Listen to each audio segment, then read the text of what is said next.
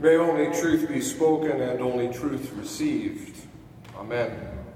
If you've been with us over the opening 3 weeks of Lent, you'll already know that I have had us reading as our first lesson from the book of Psalms. It's generally been a lament psalm reflecting some experience of dislocation or disorientation. Yet now here on this fourth Sunday in Lent, I've selected a psalm that, at least at first, seems thoroughly rooted in an experience of having been graciously reoriented. As you heard those verses read aloud, you might have even supposed that I was trying to push us past the desert themes of Lent, past the challenges of Holy Week and Good Friday, straight on to Easter. The psalmist writes, "I waited patiently for the Lord. He inclined to me and heard my cry. He drew me out from the desolate pit, out of the miry bog, and set my feet upon a rock, making my steps secure, safe." The psalmist then goes on to write of being given a new song of praise, of the happiness given to those who make the Lord their trust, even of the delight he takes in doing God's will and following God's law. Happiness and delight right here in Lent. Lest you think, however, that my Lenten resolve is crumbling, never fear. At verse 11, the psalmist does something unexpected. After 10 verses of those expressions of thankfulness and of steadfastness, he shifts into lament. Listen. "Do not, O Lord, withhold your mercy from me. Let your steadfast love and faithfulness keep me safe forever, for evils have encompassed me without number. My iniquities have overtaken me until I cannot see. They are more than the hairs of my head. My heart fails within me."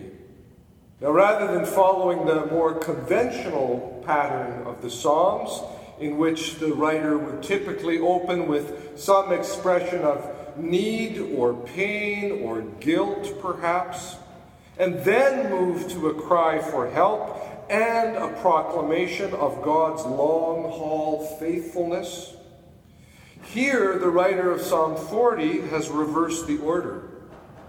Here in this psalm, the first move is to mark God's goodness in saving the writer out from the muck. And then only after that, confess, maybe rather sheepishly, that he's again landed himself in some kind of deep trouble. Evils without number have encompassed him.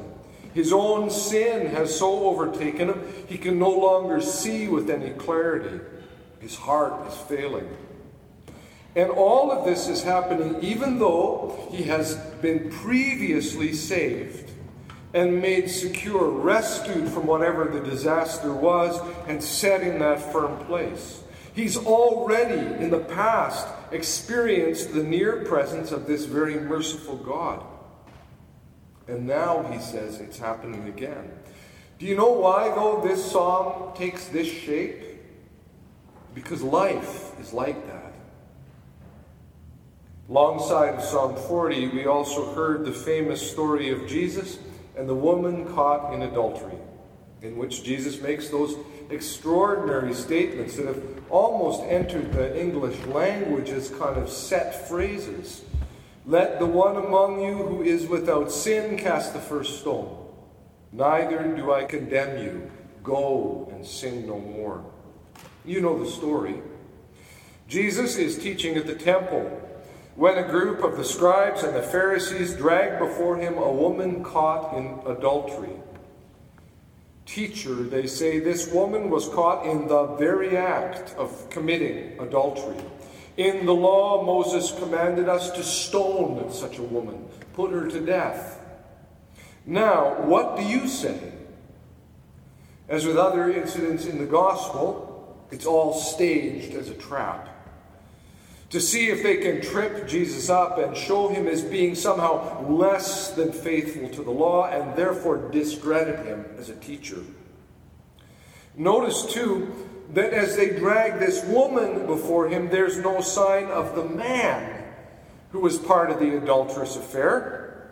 And given the warmth and respect with which Jesus typically treated women, I suspect he didn't miss that detail. Well, the gospel tells us that Jesus bent down and wrote with his finger on the ground. All the while, they continued to press him for a ruling, for a response. Finally, the gospel says he straightened up and said to them, "Let anyone among you who is without sin throw the first stone." And once again, he bends down and writes on the ground with his finger. Now, over the centuries, there's been all kinds of speculation as to what that writing in the dust might have meant. Was he tracing out words there on the ground, words like bear false witness or covet? Sins also prohibited in the Ten Commandments, but into which even the most righteous or self-righteous Pharisee could easily slide? Was he reminding them about something about themselves? We can't possibly know, of course. But what we do know is that as he did that and said that, one by one, they left, beginning with the elders. And then comes that great question, "Woman, where are they? Has no one condemned you?" No. No one has remained to condemn her.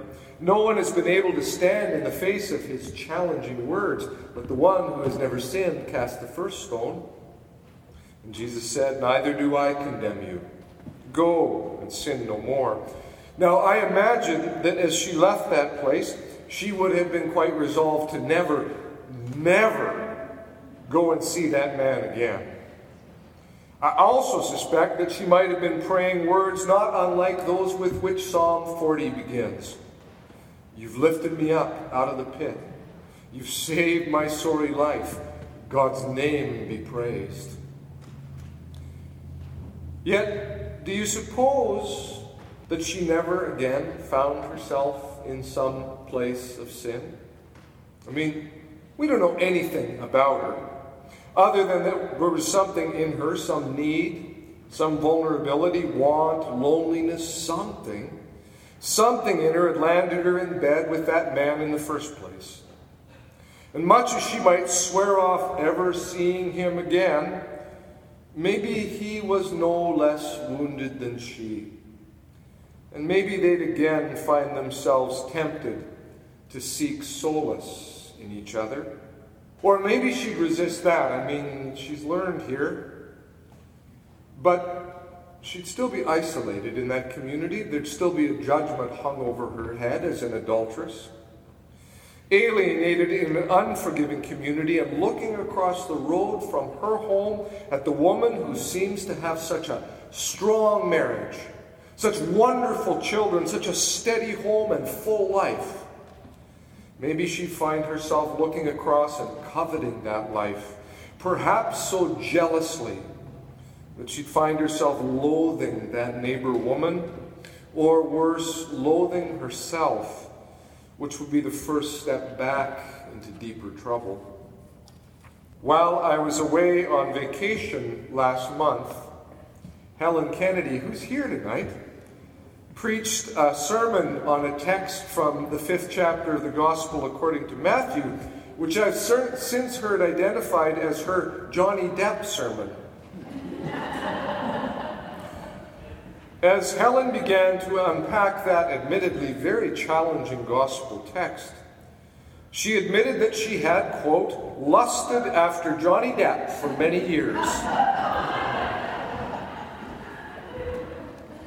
And then she added that she had experienced murderous thoughts about a whole host of people, some of whom are in this room right now. Well, you can hear it on the podcast, just like tonight.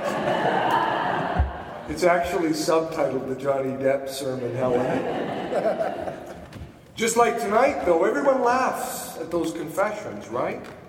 We laugh at the absurdity of the confession, but we also laugh because maybe those confessions ring with a kind of a level of familiarity for everyone present. Maybe not about Johnny Depp, just speaking personally, but you know what she was getting at.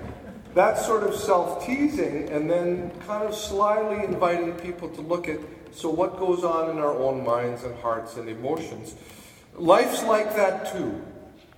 Because our emotions and our motivations can be so complex, maybe laughable sometimes, but still so complex. And our points of weakness and vulnerability so very, very real. It'd be hard-pressed for me to find a clergy colleague who had not spent time sitting with someone as they agonized over some sexual infidelity, an adultery, an affair, trying to make sense of how they had got so badly off track in the first place. So when that woman Jesus had rescued from the crowd again found herself in some place of brokenness, some place of sin, maybe it wasn't an infidelity, but maybe it was that loathing or self-loathing, found herself faltering as surely as we all do. I wonder, did she just lock herself up in some place of deep shame, believing that though grace had been offered her that day, it was no longer available? Jesus had told her he wouldn't condemn her, not then, not there, and that she was to go and sin no more. And she had. Still, if that woman Jesus rescued, or if any of us here take seriously what this writer of Psalm 40 prays, we have to know that there is yet another horizon beyond that second or third or fourth fall. Knowing what it is to be rescued from the muck and the mire, and then to fall back into trouble again, trouble of his own creation, quite clearly if you read the text, the psalmist can still write, "As for me, I am poor and needy, but the Lord takes thought of me." The Lord takes thought of me. "You are my help and my deliverer. Do not delay, O my God." And he does give God a little bit of a push with that final line, doesn't he? "Do not delay, O Lord." Or as Eugene Peterson renders it in his translation, "You can do it, Lord. You've got what it takes. But God, don't put it off." Even the push, the firm elbow to the divine ribs, is itself an act of faith in the mercy of God. The decisions we make, the decisions that woman went on to make after she was raised up out of the dust that day, they matter. I mean, Jesus strongly challenges people to live with integrity. And yet, 70 times 7 is how he audaciously numbered things when Peter asked him about forgiveness. And we do well to remember that whenever we confess the truth about the shape of our own lives, our own motivations, our own stumbling ways. And each time we're tempted to look in judgment at the lives of others around us. For in truth, the Lord does take thought for each and every one of us, even as we stumble the second or seventh or 70th time. We will be lifted up out of the mire, set firmly on a rock. The Lord be exalted. Amen.